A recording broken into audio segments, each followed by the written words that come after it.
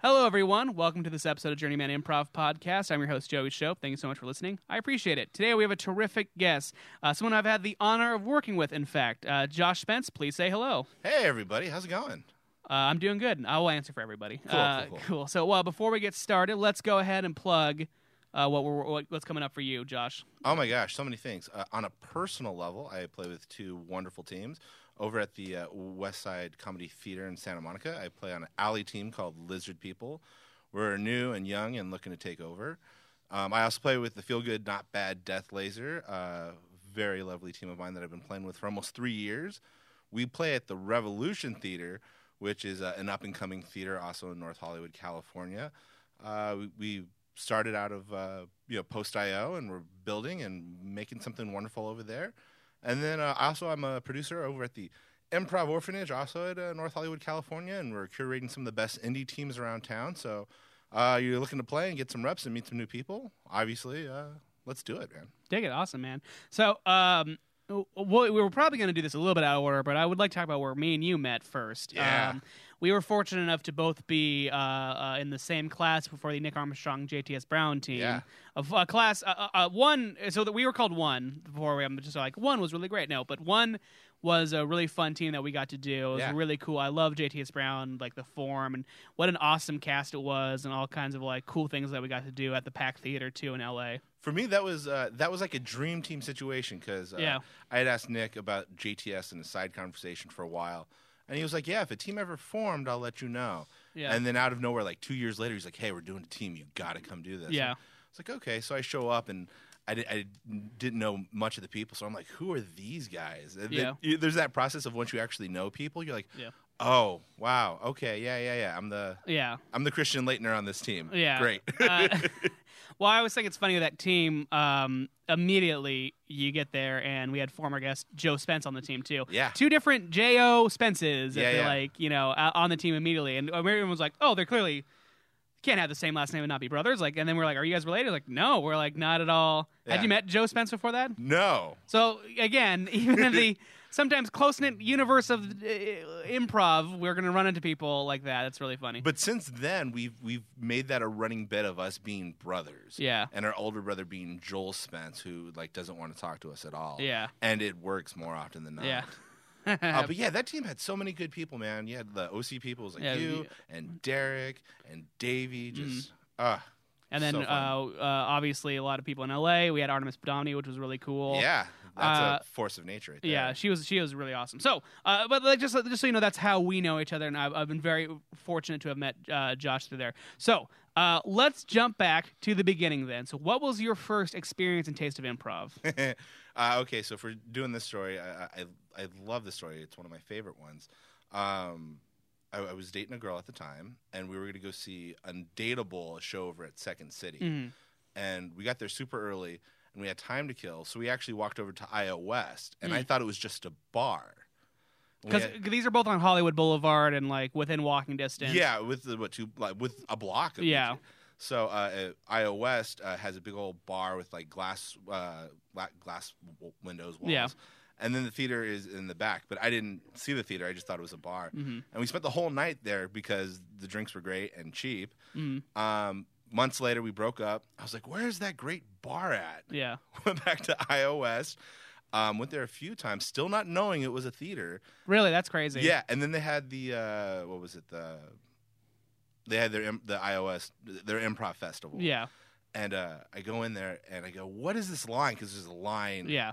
And then Lauren Miller, who's bartending, she goes, oh, Beer Shark Mice is playing. And I'm like, what's a Beer Shark Mice? And she was very kind to let me know that this was an improv theater, and Beer Shark Mice were one of the best teams to have ever played. Yeah. And she was like, get a ticket, get in line. Yeah. And that moment changed my life. That's amazing. I love the idea that the first improv you see is because I think there's two schools of thought. I think for me personally, my first seeing improv live was like, that's what I'm going to do for sure. Yeah. And then it's great that Beer Shark Mice, of all things, you know what I mean? My first one was like my high school comedy sports team. So like, even that, which is a far flung from Beer Shark Mice, obviously. Yeah. So for both of us to have seen that, that's really good. So it was truly a rock star experience because the lights go down and their song "Comfort Eagle" by Kate comes up, and you hear 120 people just clapping in time, Yeah. ready. And when they come on, it's like a rock concert. Yeah. It blew me away. So at that time, if we can go back to that moment, when they were doing the show, was it pure magic? Did you see any work, like the wiring at all, or was this all like some sort of weird universal energy thing happening? Total weird universal energy, because we're going to talk shop here, I guess, a little bit. They do a slacker, so it rotates from one scene to the next. Yeah. So I was like, oh, this character's cool. I'd like to see more of him. Oh, the next scene is that person I want to see more of? Fantastic. Yeah. It's so funny that if we were to observe, I mean, I think me and you, and I think most improvisers it's true, but like, I don't know if we can watch improv as just like, I don't know if we obviously can never see something again for the first time, but I don't know if we can. It's hard to divorce. I see the string. Yeah, it's hard to divorce my knowledge of improv from watching a really great improv show. Like now I appreciate different things though as an audience. I mean, the first time I saw King 10, I'd done improv since like high school. I did a little bit outside of high school. Yeah. But that was the last time and maybe watching some stuff here and there. I was like, how did this all happen? Like, this is all pure magic. I don't know how anything happened. I don't know how. Yeah. So it was just like watching like a childlike wonder. You know what I mean? Speaking of pure magic, I want to ask you this. I know I'm the guest, but I'm going to ask you this. Feel free anytime. When you played with King 10, that was one of the few moments where I instantly and simultaneously loved you and hated you at the same time, sure. because I wanted to be that. No. I was like, Joey fucking Jobe's doing that? Oh, good man. Yeah, he deserves it. It's great. It's great. I mean, it was insane. Yeah, like, what's that like? It was cool. It was me, Nick, Dave Hill, and then they brought in like a student too, like into the fold as well. I always compared it to like, you know, the scene towards the end of Goodfellas where the main character is like driving around looking at helicopters, like he's like, they're fucking coming out. That's how I felt going to LA that night, and I was like so like nervous and like and like because like at that time too, like I think that was like. I wasn't as confident as I was with dealing with like playing with such amazing players or whatever. So like it was like all things, and like that for me, that's like the team I watch. Like that's like my like So like and some people have that with all kinds of stuff, but like some people feel the same way with Dr. God or Miles Stroth or something. So that was the team that I saw, because I saw that show. I always shut down. Who cares? I got into that show at 19 by going through the back, even though it's a bar. That's great. What are they gonna do? Pull their funding or whatever? So like when you're 19 or 20 watching King 10 for the first time, you're like, what the fuck? And then to like 4 years later be a part of it too was like so cool. And I appreciate that too, because it was. I have a similar story, and yours was the realized version. Here's mine, right? So I took classes with Paul Valancourt, bringing it back to the beginning. Kind of even told him straight up, just like, teach me all your ways. He was like, okay, well, it's going to take more than 1 week, so just keep hanging on. Went to every Beer Shark My show I could. At this point, I'd become friends with Paul, and he was like, hey, let me introduce you to the cast. And I was like, I was like, oh my God.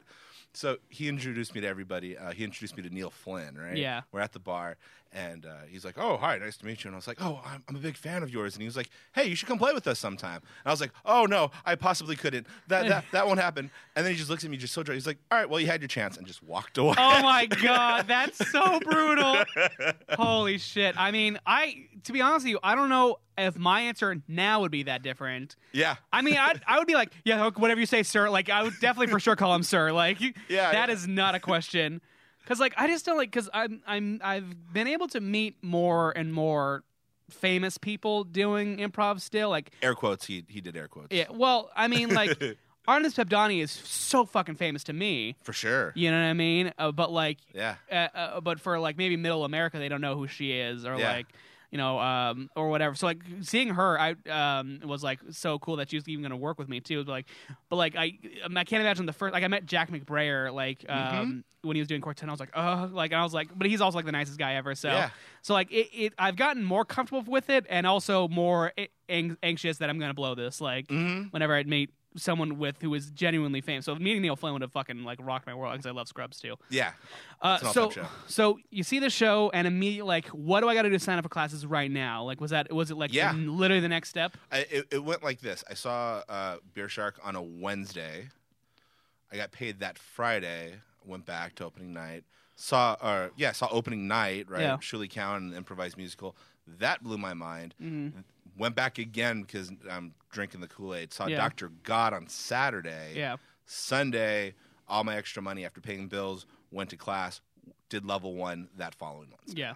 I mean, just whirlwind romance. Yeah. What a insane week too to have like beer. I mean, I'm repeating what you just said, but Beer Shark Mice opening day. Yeah, I went to a baseball game as well. Yeah, opening day. Yeah, it was opening day baseball. No, Beer Shark Mice, Dr. God, opening night. What is it? What are they called? Yep.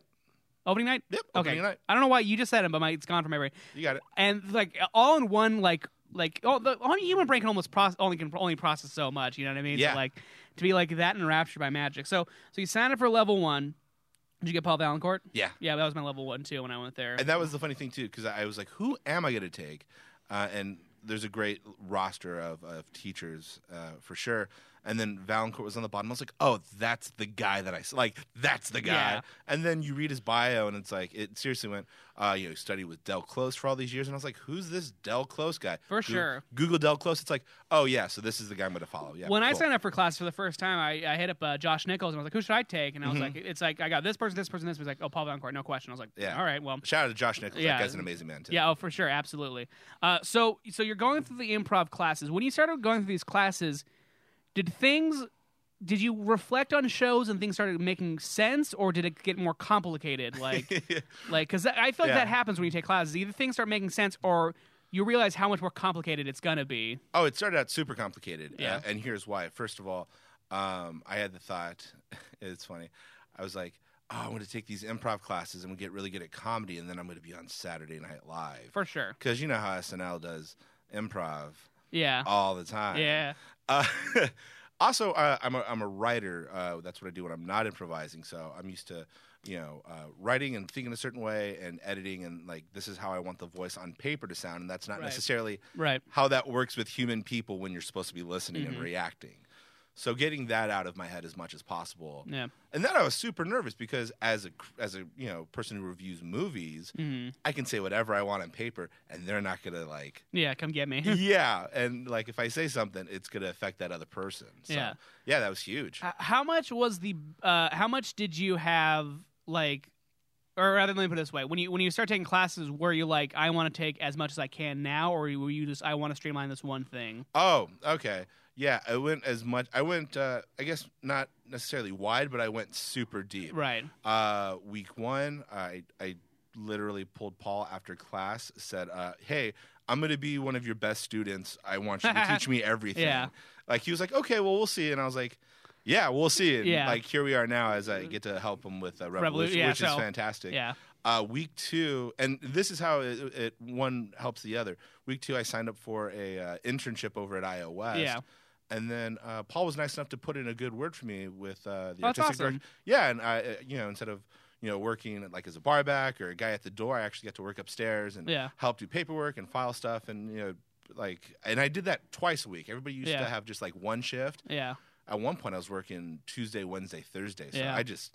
Because you were like, because it's all, I like the metaphor you said, like, you're not as necessarily as wide, but as deep as you possibly can. Yeah, and I lived there. I'll tell you this much: I lived there so much, and you've been to iOS. Parking is horrible, where you would always have to pay a valet. Yeah. I talked to the valet. I got a monthly parking deal with them. Really? Yeah, they're like, hey, we see you all the time, and if you just pay this monthly, you can just park here as often. That's awesome. Yeah, and I did that for a year. Yeah. Yeah.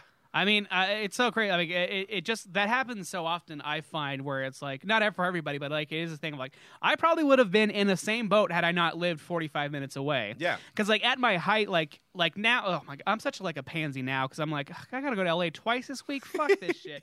But like when I was 21, I was still going to iOS, UCB, West Side, the improv space.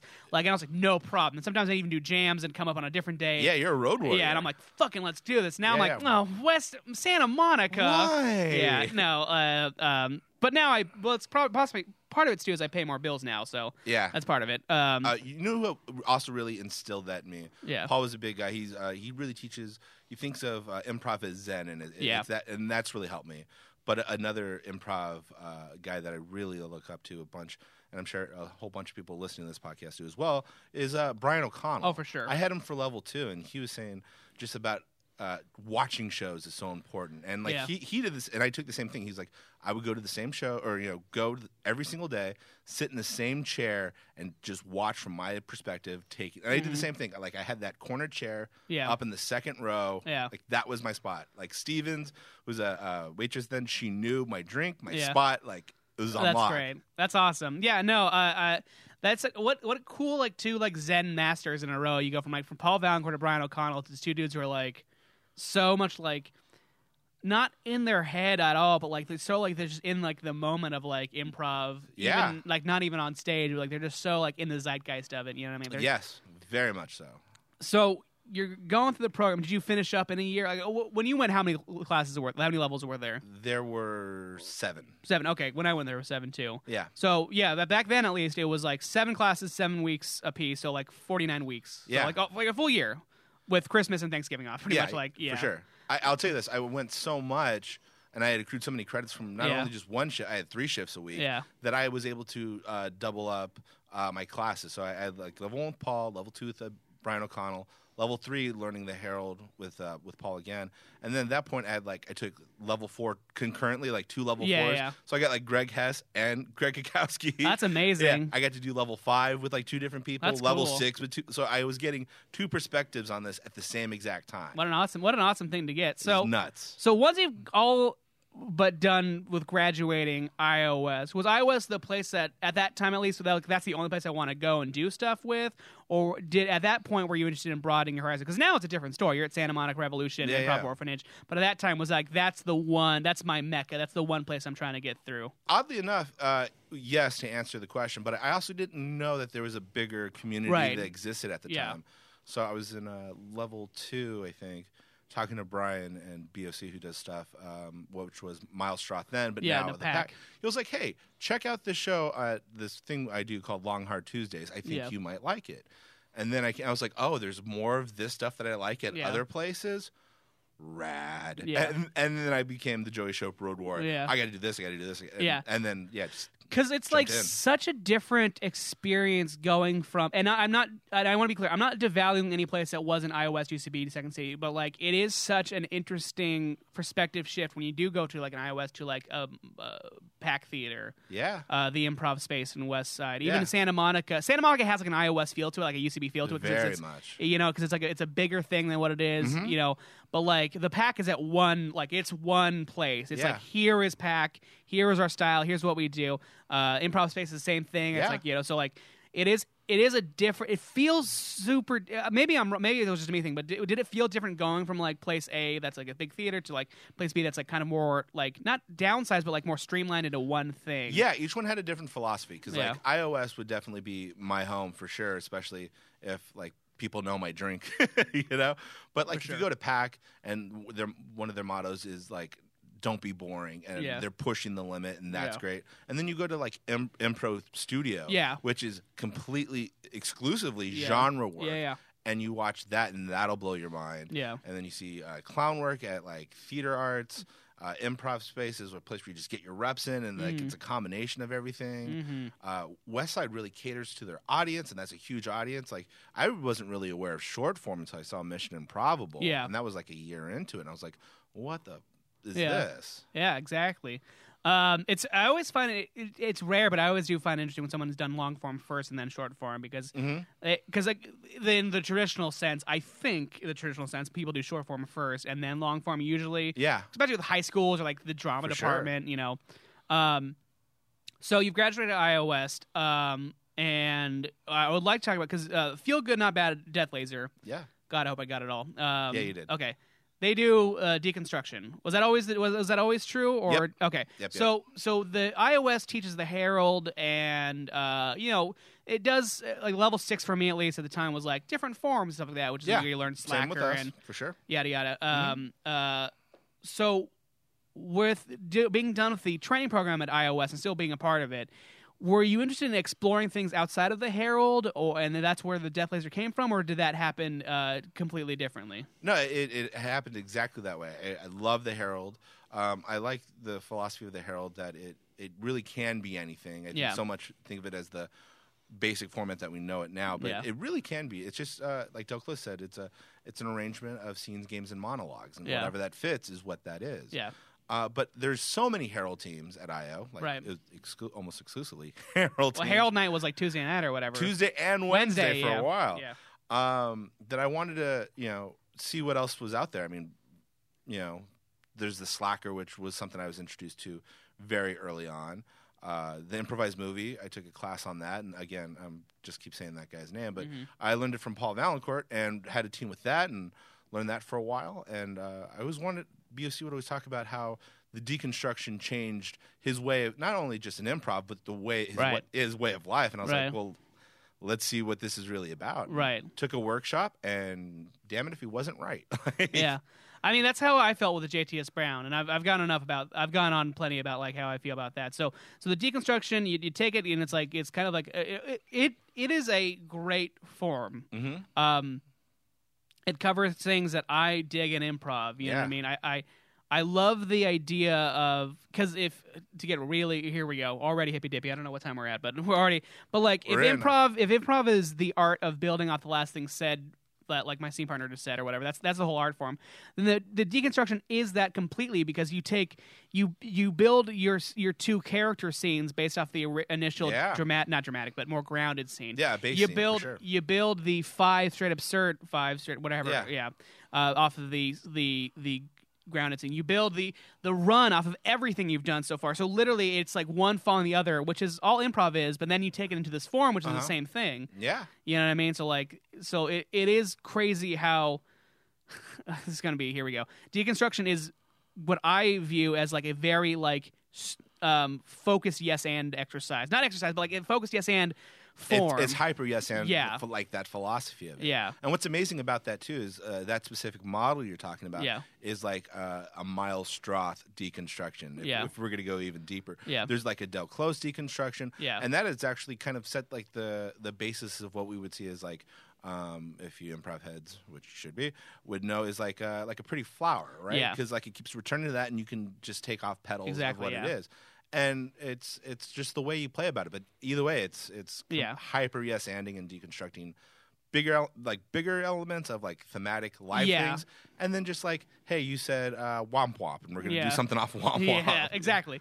Which is, I mean, that's always part of it too. And so it's so funny doing the deconstruction. You did the deconstruction obviously first, and then we get introduced to JTS Brown together. Mm-hmm. I'd certainly like to hear your more of your thoughts of JTS Brown, because for me, it was like this thing where like in improv you're allowed to do whatever you want. Yeah. Well, you know what I mean. Like you're allowed to do whatever you want, and then you JTS Brown and you do. Oh, you really are allowed to do. Yeah.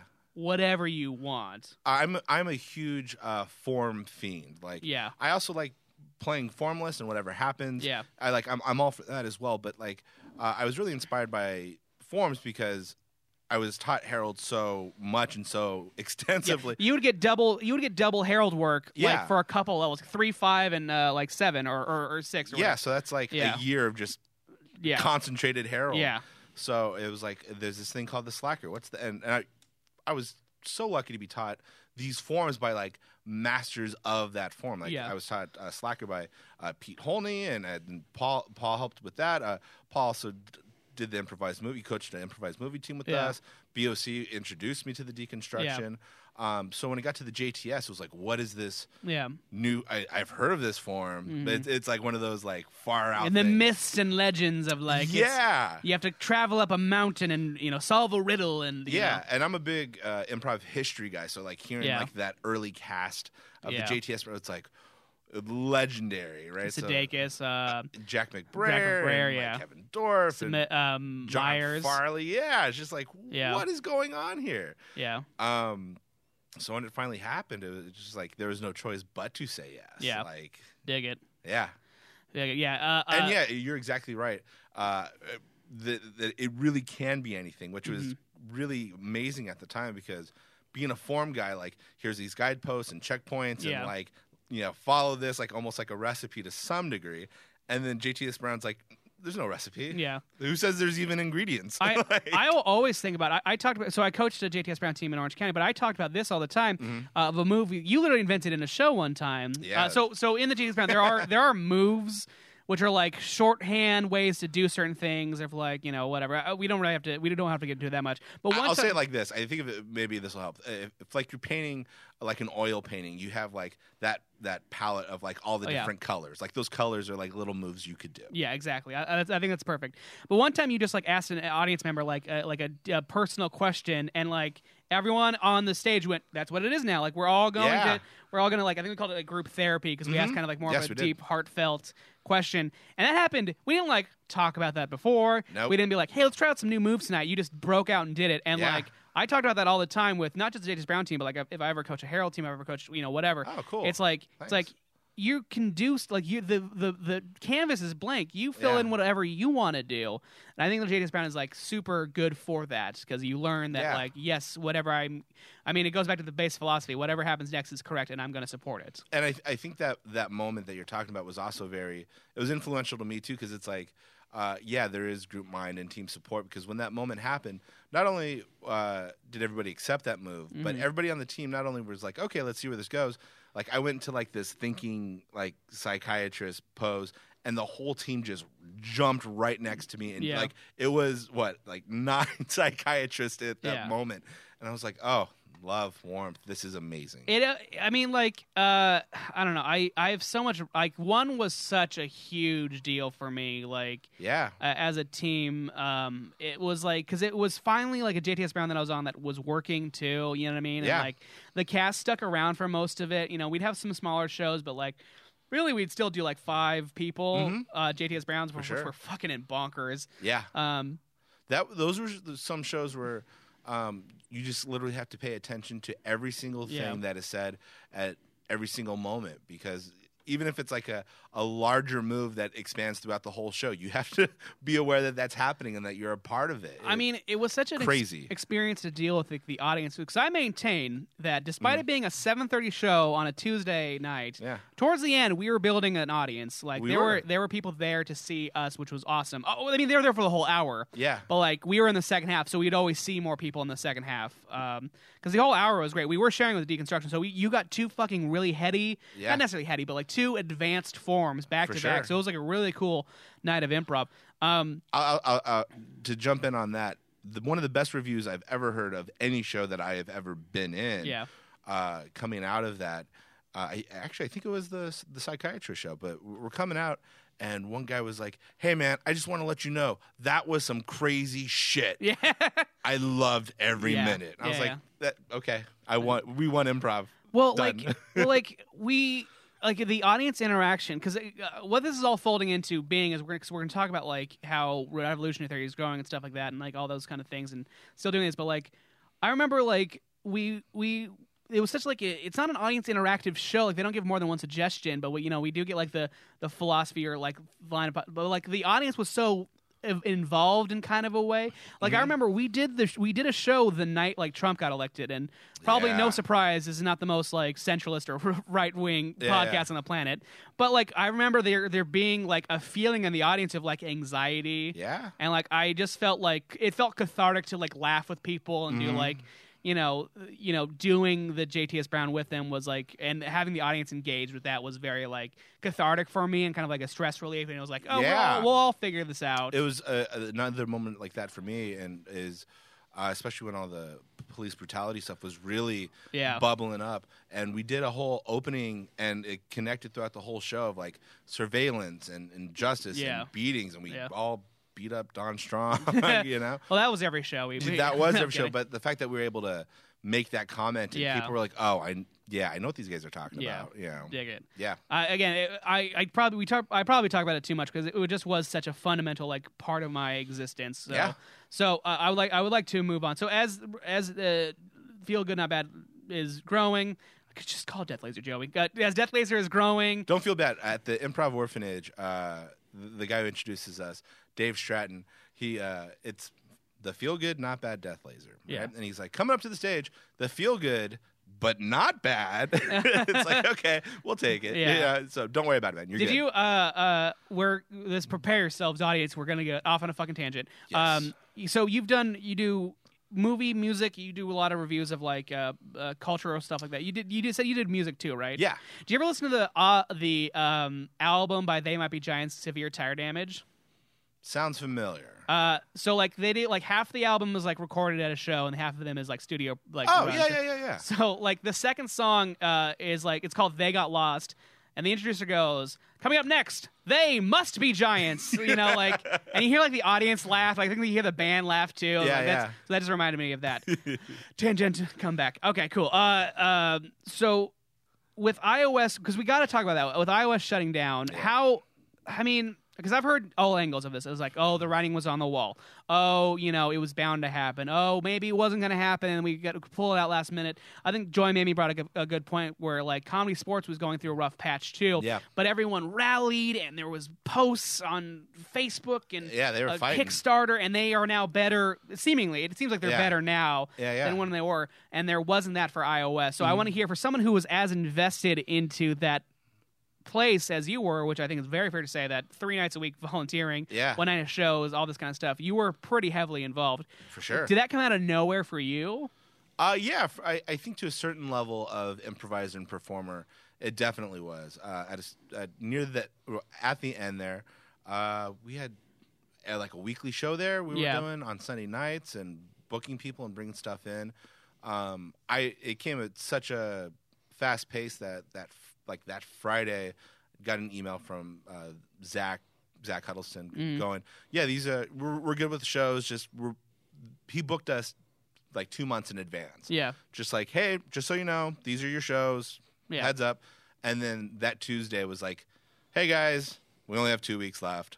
Boom. Yeah. So I think some people for sure knew ahead of time, and right. There's definitely people who were bigger ups and obviously had a bigger history. Some people have been there 10, 15 years. They know where the bodies are buried, and they knew what was coming up. But definitely for a large amount of performers, this came out of nowhere, which I think had a lot of that bitter and resentment. and anger, for sure, righteous anger. Yeah, I mean, has it been a year? Like it feels both like it happened yesterday, and it feels like such a foregone memory now too. Because the good news, the silver lining in all this is stuff did pop up, Revolution, Improv Orphanage, so that kind of stuff. So a two-part question: is that wound ever going to heal? And if it is going to be healed, ever, or how close are we to it being like scabbed over and healed? I think that really depends with the player and the person and the time. Sure. I had been there for 4 years. It did hurt very much because it was like the idea of you can't go home. Yeah. More than anything.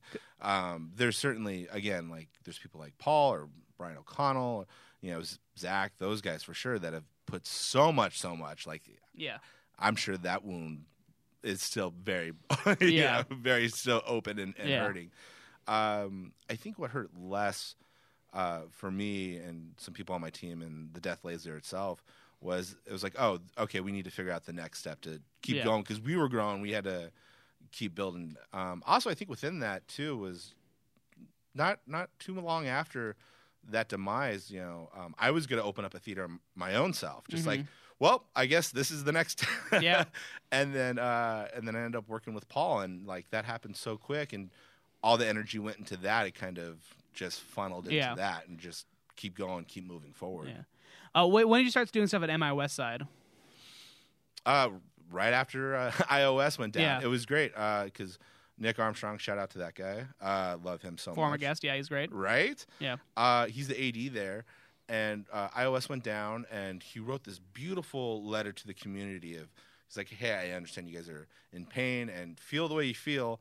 We are, opening our doors to you. If you need a home, we would love for you to call this place your home. And that meant a lot to me. So I followed up on that, and he was like, hey, I think you would be great here. I think you can learn a lot. You can make a lot of friends. It's a great community. Let me introduce you to Levin O'Connor, who was the teaching director at the time. Yeah. And I only knew him like tangentially, but the way he was just so open and receiving and just so helpful right off the bat, to be kind of a snob a little bit, I sent a letter and we were talking about classes. And I really didn't want to start at like level 1 or even level 2 because I had just put in so much work. I was like, oh, I hope I don't have to start there, Yeah. And I told him my air quotes for me now, improv resume, he was like, oh, hey, man, no, we're going to put you right here. We think. Yeah. He was nice enough to say, we can put you in 6 or 7, which is like the very last classes. Yeah. And he was like, but I think you can make some more friends and learn our philosophy if you started in 4 or 5. Yeah. And I was like, oh, well, I can do that. For sure. And I was great because I jumped into 4 and I took Annie O'Connor, and they love teaching. It's eluding me now. That sounds so great. It's like organic. Like yeah, very much discovery based. Yeah, and I come from such a like diagnostic process of like, okay, I'm in a straight up search scene. This is this. The word I was looking for, ladies and gentlemen, was called viewpoints. Viewpoints. Yeah, and they do viewpoints inspired stuff. And that was something I've always wanted to learn. So I'm so glad I jumped into that because that's like the complete 180 way of looking into the art, and it's helped me so much. I'm so glad I did that. Like that was a godsend. Eric Honeycutt introduced me to viewpoints in like level 3, and I was like, "What is this?" And then certainly I was fortunate to work with the O'Connells when they lived out here. Yeah. And now they live in like Minnesota or like Michigan or something like that. Yeah, Montana. I know it's an M1. Yeah, you got it. Big Sky Country. You took it, yeah. There you go. I can nail the slogan, but I can't name the state. Yeah. Or name the state. So you're doing stuff at MI West Side. So you're on a Sunday night Lizard People. We're on an alley team. Which would certainly. be like I don't know, kind of like a DC team. For the old iOS days, kind of like it's a opportunity for the up and coming players to kind of show what they got. Dig it. So going over that stuff. So now let's talk about Revolution Theater. Yeah, certainly a highlight of the shutting down of iOS was the opportunity for stuff like this, and I think. For me, at least, if I had to pick a place that was like, this is what they nailed it correct because they took a bad situation and grew from it, is definitely Revolutionary Theater. Yeah, I think so too. So you were already close with Paul Valancourt through working with him, all this kind of stuff.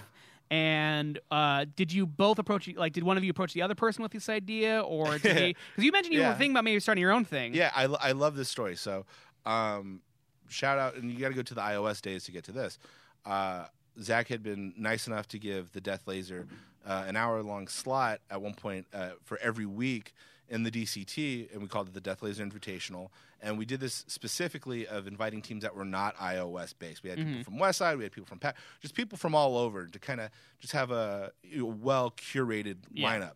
So we were running that very well, and we were bringing in almost like full crowds for like a Sunday night show in the DCT. Like that's good stuff. So we heard the news, and there's 2 weeks left, and things are going down. And Paul does this man versus movie show where he does the world's only one-man improvised movie. Yeah. And everybody's worried about iOS, and everybody's saying their goodbyes. I message him because we talk, and I was like, "Hey, man, are you gonna do one more man versus movie?" And he was like, "Oh, well, I don't know. I don't think that's gonna happen." And in my mind, I was like, "Oh, well, that's bullshit. You're gonna do this Death Laser Invitational on the last weekend," and we made sure for that last weekend to invite people who had been so influential to building up of the back part of iOS. We had this team called Nerdvana, and Jeff Hawkins, who had helped build this Friday Night Frankenstein, which was like the first incarnation of any shows in the DCT. We brought this all together, and Paul got to say his goodbye with Man vs. Movie. Of course, he also did that with Beer Shark Mice, but it was important for me to also do that with the movie, which is important to him. So we were talking, and then shortly thereafter, I decided, as I mentioned, we're going to, I'm going to, but there's a bunch of my friends, we're going to start a theater. I don't know how we're going to do it, but we're going to get a space, and we're going to have people perform, and we'll figure it out. Yeah. So I messaged Paul, and I go, "Hey, man, so how often do you want to play at this new place I'm starting?" Yeah. And he's like, "Well, I don't think that's going to happen." And I was like, "What? Why?" And he's like, "Well, I'm starting a theater, and I was hoping that you would come and play with us, and I want you to be as involved as possible." And I was like, "You got a deal." Yeah. And then we ate a huge tri-tip the next week. And talked about plans for. It was a good tri-tip too, man. Yeah, he roasted Brussels sprouts with a red vinegar reduction. At the very least, follow Josh's Instagram for his meat production. I don't know if it's on. I know it's on Facebook. I don't know if it's on Instagram. Yeah, it's on Instagram. Okay, sure. Follow at the very least. Follow that just for the because I'm sitting here because the thing is I'll see I'll see the end product first. I'm like, oh, let me go back and see the. I don't know why I always meant to see the end product first. I'm like, oh, let's go with the recipe with Josh. So we over dinner we talked about what he wanted to do as far as what he saw the theater would be, and starting very small and building it into something bigger with eventually school and a curriculum, and, making a move towards digital and seeing what that world holds. Yeah. And he was very nice enough to let me be a part of that as far as helping with the background stuff and bringing in people. One of the people we brought in was Jarrett Kaufman, who's one of my best friends. He's a brother to me. He did most of the work. He built the website and how that looks and kind of just the infrastructure from that. And it's been very boots on the ground and getting people. And our philosophy so far, because we haven't had any like house teams yet, is we've really had this idea of curating what we feel is like the best comedy in the area and bringing people in. So we'll have a night that's just genre-related stuff. Yeah. You know, you have your Dungeons and Dragons, your Harry Potters.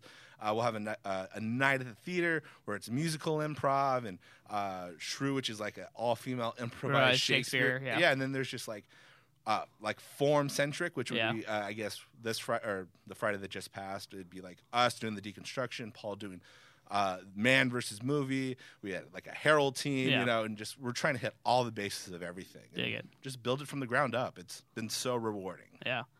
What I think, like, so all of which to circle back to the JTS band really quick, because this, and it's gonna also kind of bleed into philosophy too. But like the thing that like I feel like as a person who's been both an audience member and has had great audiences and all this kind of stuff, like this.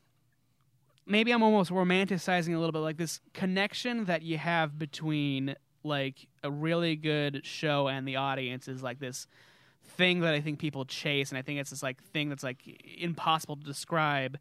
And like, if I was a theater, I would be always kind of chasing that thing. You know what I mean? Like this, like because like again, like ever since I did the JDS Brown, and again that's why I'm glad you're on here because we can talk about it a little bit more. For sure. But like that, like those moments where we had the police brutality stuff, the Trump stuff, where we had these cathartic moments with the audience and the talking to them, you know, this like fucking huge in the moment engagement with the audience, and now you're starting or rather, Revolution's already been started. So like now you're part of a company trying to always strive for that. For sure. Like how, not like Revolution, but how do like we as people who are behind the scenes or people who want to run stuff or people who are even on teams, how do we get better at achieving that, or how do we get better at encapsulating it? Like, where do we go to make it so that our audience is going to be there and have a good time?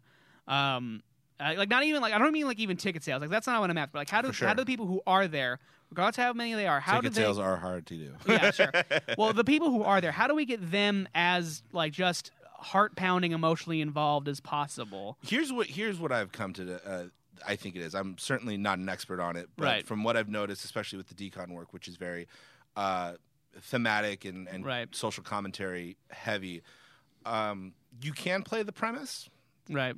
But that gets very thin and very dry very quick. Like, I don't know how to do a scene with Donald Trump now because like he's gone beyond the heighten, and he's gone beyond what we would sweep edit already. I think what really people identify with is empathy for the character that they're watching. Yeah. You know, I mean, we can do a scene where, you know, police brutality is bad, and obviously that's bad, and we can do a scene where, you know, Trump is a horrible person. We, of course, know that, but doing a scene where we have to empathize with the person who has suffered this or is suffering through this or has survived and made it through this, either good or bad, like that emotional journey of this person enduring whatever that may be, that emotional journey is what keeps people connected. And I've felt that. I've done scenes where, like, you know, I'm coming out and like, but Mr. Trump, you can't possibly do this. And people are like, yeah, he's going to do it at the end, right? Yeah. It's like, yeah. He's like, okay, I've seen this scene. Yeah. And you still have like 2 more beats to go in that scene. Yeah. You're just like, okay, are we done yet?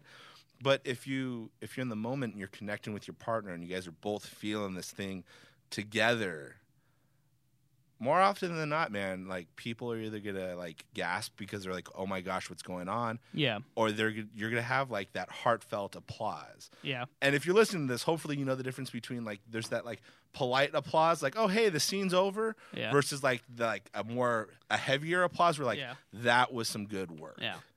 I definitely. I think this is the perfect segue to get more into our philosophy kind of stuff. Yeah, Because let's I do think it. this is I think this is touching on this. But like, let's say you did like an improv show. Mm-hmm. Maybe it depends on the form. Maybe it depends on the people up there. But like, is the show itself more for the audience or is it more for the players? I think it's two things. I think ultimately the show, and using those words that you said, Yeah. is for the audience. If there's an audience coming to watch you, Yeah. even if they're not paying, they're paying with their time, and you want to deliver something beneficial to them. Even if it's not 100% laughs, if you can change the way of thinking, change how they feel emotionally. Maybe they did have a bad day. You know, one of my favorite stories, and I'm going to crib this because it's not mine. Pat Finn was telling this on another podcast. I think it was Dave Rosowski's podcast, where he was going to do a show, and they were going to cancel the show because there was only like 4 people in the audience. So like, we're going to cancel the show, and he was talking to his mom about how we're going to cancel the show. And Pat Finn's mom said, well, they didn't know people weren't going to show up on this horrible day. Maybe they need to laugh. Yeah. And he was like, ugh. Okay, we're going to do the show. Yeah. You know, so even if it's 3 people, 4 people, if it's 40 people, like, they're there for a reason. Nobody wants to leave their home for no reason. Like, they want to be entertained, or they want to think something different. They want to feel something. So I think that's, you know, our challenge as a team, as an improviser, as a performer, to do that. Now, if we're talking about like forms like JTS Brown and Harold, and Sure. man, we can go off on that all day, and I'm happy to. But I would feel that's pretty much just for us to add a little bit more sauce in the game. Yes. Yeah. Well, like, I guess then it kind of leans itself into this next question, but the question is, who is serving who more? Is the art serving the artist more, or are the artists serving the art? And is one right? Is one wrong? Is it fine? Should it be 50-50? Like, and I asked that question knowing full well that you are going to give me an answer that is going to be satisfactory, but I will never, because God help me, I've quoted this so many times. Yeah. But like, I ask these questions because these are things I think about and I want to know the answer to, knowing full well that there is no correct answer. Yeah. So the art, is it serving the artist more, or is the artist serving the art more? Oh, man, I wish, you're 100% right on what you just said. Yeah. I wish there was an exact answer. I feel, as a performer, that the art does serve the artist, because that's what keeps me going. Yeah. You know, I even thinking back to what I did in level 1 versus what you did in level 2, and then you go years down and what you're doing now. Like, you can feel that growth and that arc of development, and you feel your voice become more developed. And, you know, as an artist, you start having a vocabulary. And then not only do you have a vocabulary of ideas and moves and thoughts, but then you're able to convey that more properly. And, like, that, it does serve each other. But I think the fact that I keep going to shows even now, like, I think I go to shows even more now than I did then. Yeah. Just because I'm watching teams, learning. It totally fuels what I'm doing. 100%. Yeah.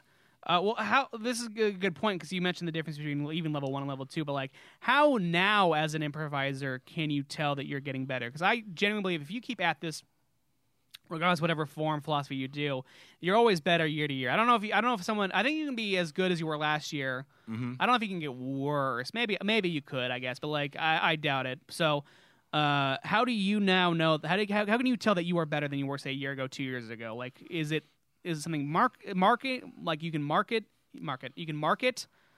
I'm saying 2 words. You can mark it. Mark, space, it. Yeah. Yes. Can you, like, feel it? Like, how can you tell that you are better now than you were, say, a year or 2 years ago?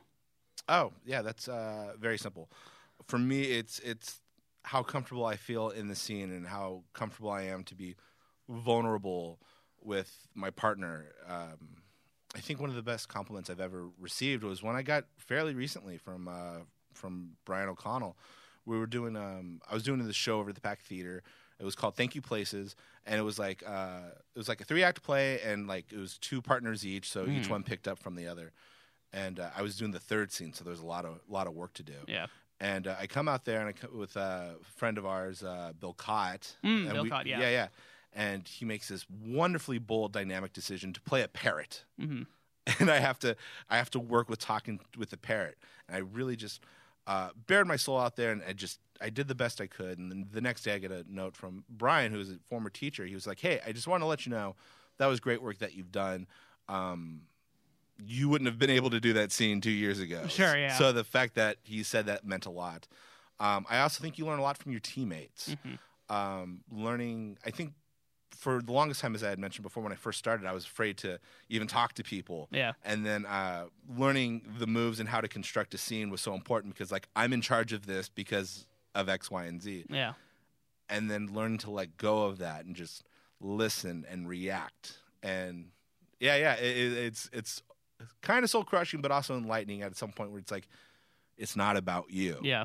It's really about serving your partner. And I had spent 2 years before, okay, I got to be right in the scene. I got to make the perfect initiation. This has to work this way or else the whole scene's going to go off and everybody's going to hate me and I'm going to quit improv. Yeah.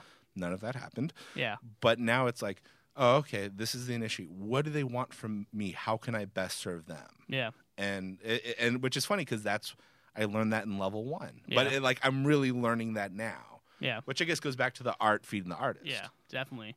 I like that a lot. So now that you've started, you're starting Revolution Theater, you've been the person whose improv got its hooks into you. But like, what is it about improv specifically that gets its hooks into people? Because like, it's comedy. You can do stand up. It's scenes. You can do sketch, and certainly those hooks get into those people too. But I feel like I see a lot more often, especially I teach drop-in classes, a lot of newer improvisers. I can see people get the hooks of improv into them, and now it's a part of them. You know what I mean? It's like, what is it about improv specifically that happens? It's magic. It's magic. It's 100% magic. There's a saying where it's it's like improv's like live jazz. It happens. It's best when it's in the moment. It doesn't look that great when it's videotaped and you watch it 3 weeks later. And it's those little moves that happen in between that build everything. Yeah. If I watch a sketch, I understand that it's been written, it's been rehearsed, it's been teched, it's been performed.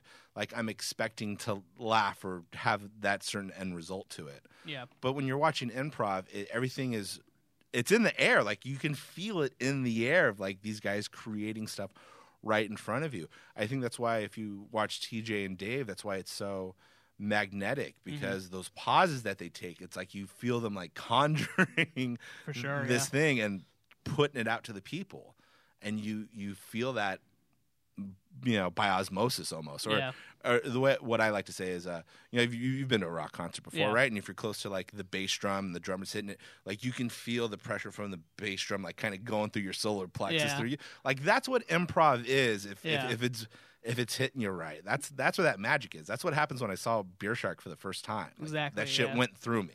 Yeah. Oh, well, certainly.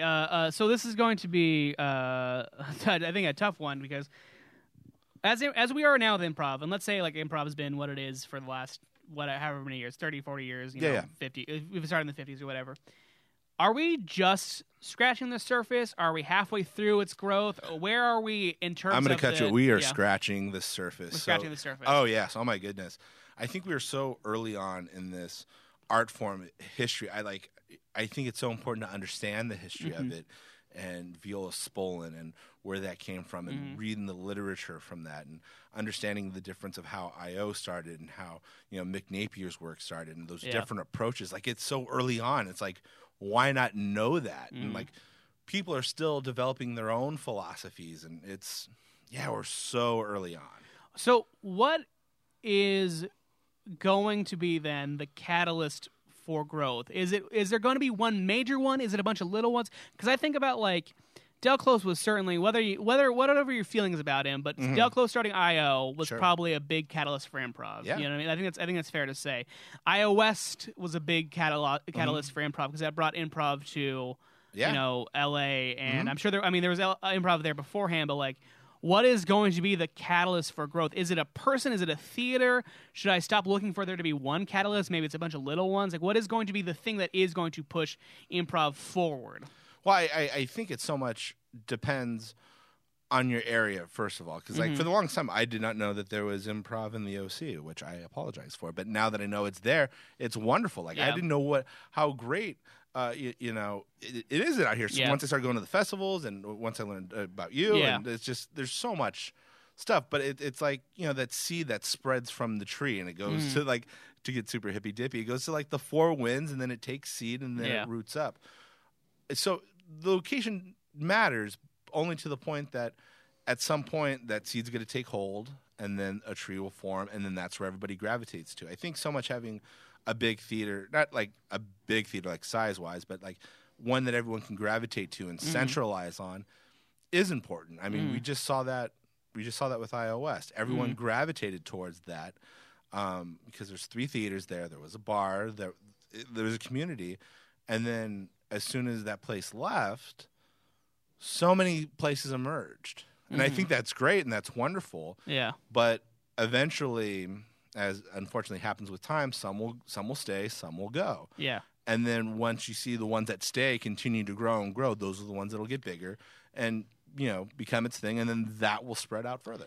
With improv specifically, does something need to end before new things begin?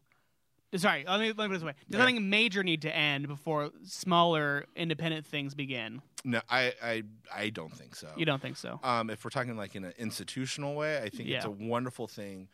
When iOS was up and running, you still had places like, the Pack Theater, and you had West Side, and you had all these other places that were fundamentally different, and still did their own thing. And I didn't even mention UCB in both of their theaters. That.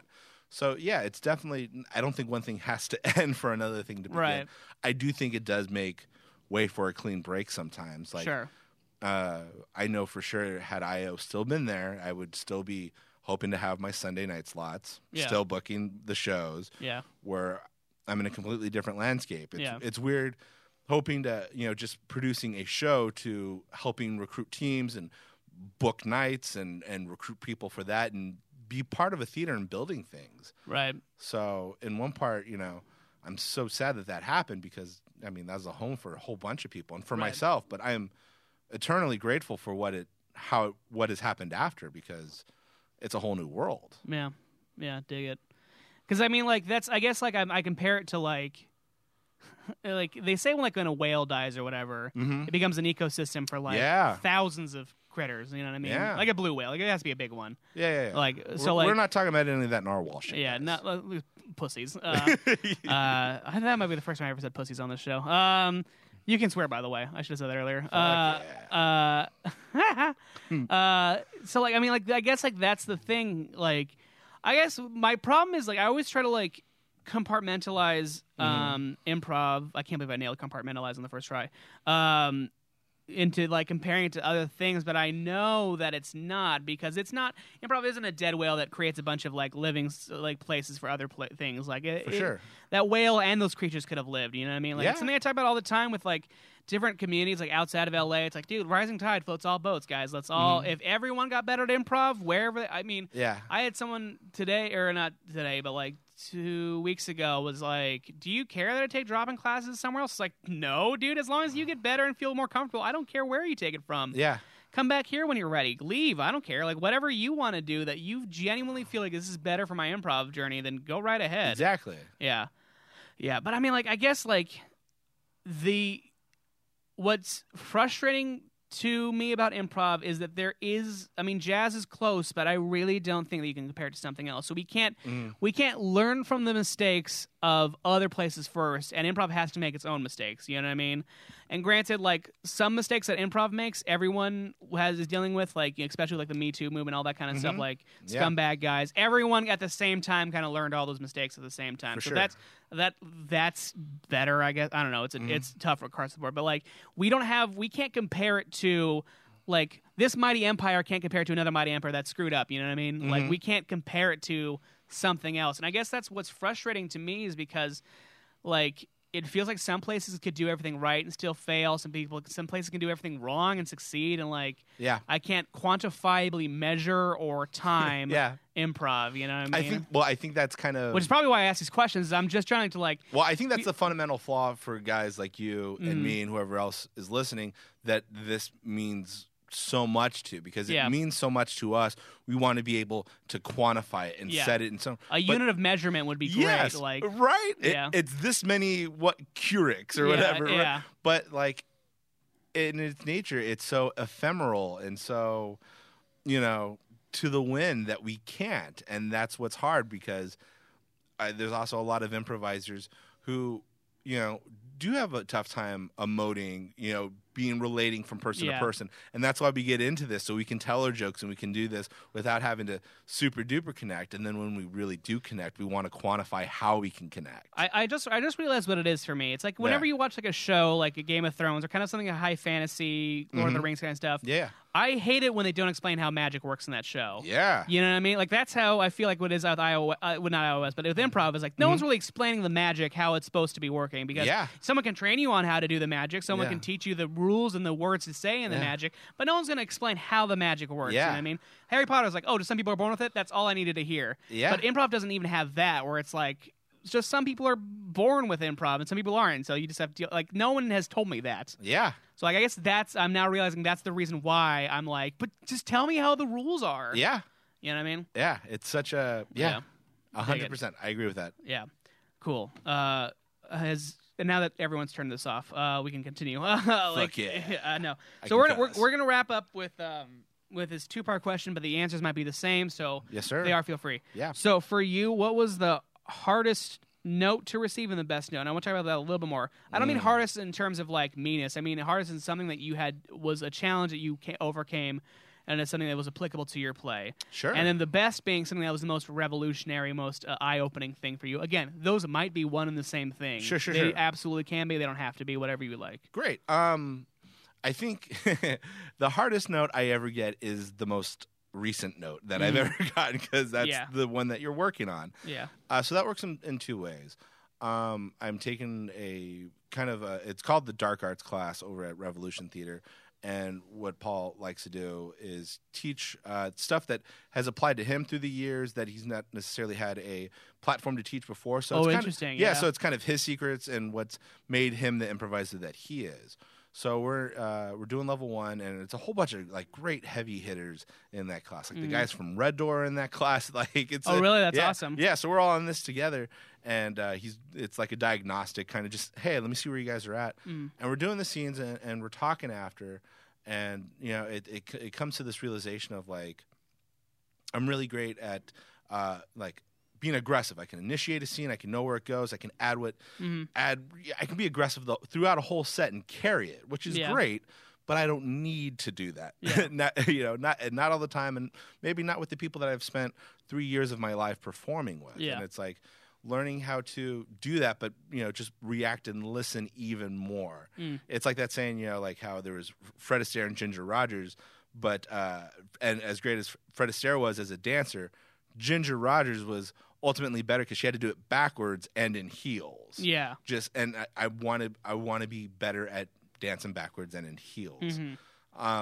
So I'm really into that. Like, I want to lay off the initiating as much and learn how to just, hey, it's not about me, Josh Spence. It's about serving my partner in that moment, even more so. Yeah. Like I can do that to carry a scene, but to do it consistently and like have that be like the first mode is important to me. The worst note I've ever read, the best note, the toughest note is on a personal level is learning how to be a better teammate. Yeah. And everybody gets that. Maybe you've gotten this from, if you're still listening to this podcast, I can be very type A where it's like, oh, okay, so we're building a team. Okay, let's get the page, let's get the Twitter, let's get the images, let's get the artwork. Like, let's go 180,000 miles an hour forward and do this. And I would sometimes just do all the work. Yeah. And that would be it. And, like learning to let other teammates do it. And like, even if it's not to the way that, even if they failed, like that's part of their journey and letting that happen. And it learns to have people accountable to each other. And ultimately that builds a better friendship, a better dynamic, and just kind of learning to let go. Yeah. Which is funny because both you and I are like, we love this so much, right? Like I'm holding improv so tight or had been where it's like, it's in a chokehold. It's not even a hug. It's a chokehold. And you got to learn to let go of that sometimes. Exactly. That's 100% correct. So, yeah, I'm definitely in that phase, and I feel I'm not only a better performer, but a better person because of that. What was your second question, so I can nail it? So that was the hardest portion of it, but the best note, most eye-opening, revolutionary.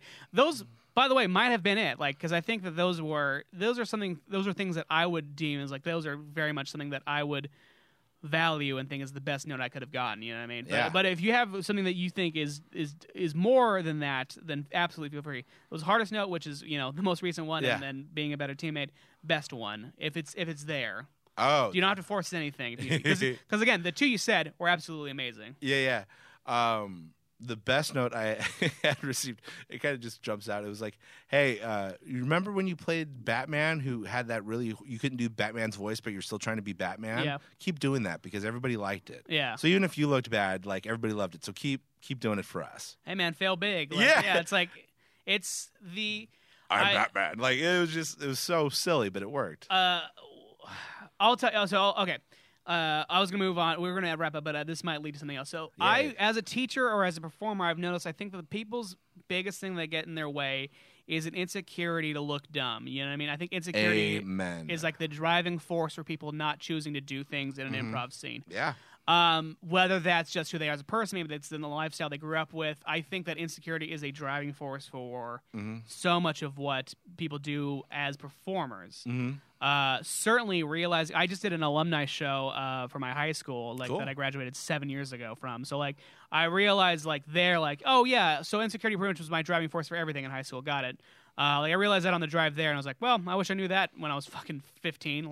Hey, just so you know, buddy, insecurity is going to drive everything, so maybe you can get around that. Oh, do you know how many less pizzas I would have eaten in my life? Jesus Christ. Yeah, no, seriously, though.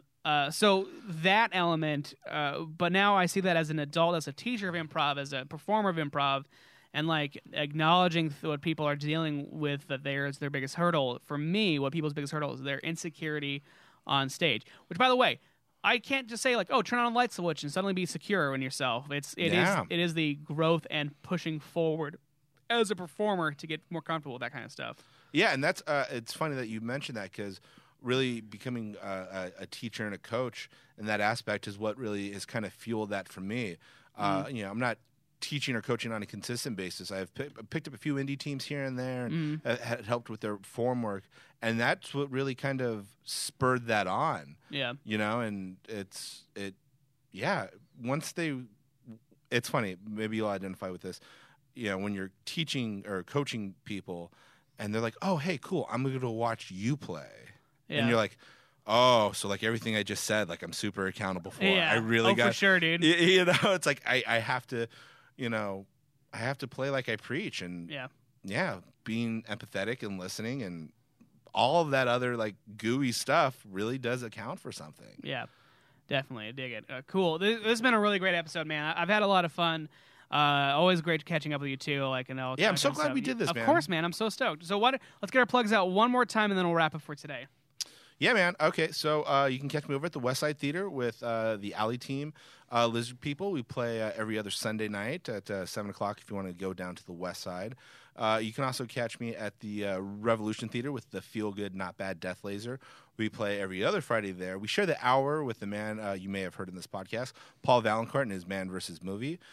We also play every other Thursday at the Improv Orphanage, so you can catch a lot of the Death Laser. We're playing all over the place. And then I'm actually starting a podcast with my brother-in-arms, Jarrett Kaufman. Dig it. It's called the Crusty Couch Podcast, and it's those. Please get a better name. Yeah. Well, we're starting there. It's I'm kidding. It's that idea. We have some of those best conversations in the green room. Oh yeah. It's capturing that, and we talked about that, and we'd love to have you come aboard. Of course, and man. Do some bits. Can't wait. Yeah. And man, just support the theater, support live arts. That's where it's at, man. Catch some magic. Yeah, awesome. So, again, I want to thank Josh Spencer for being on here. It was a really great episode. I had a lot of fun. Last person I want to thank is you, the listener, listening to this episode. Thank you so much for listening. I hope you have a wonderful day. This has been a Don't Look Down production. Join the journey with Joey on Facebook, Instagram, and Twitter at JourneymanPod. Also, support us on Patreon at patreon.com/Don'tLookDownProductions.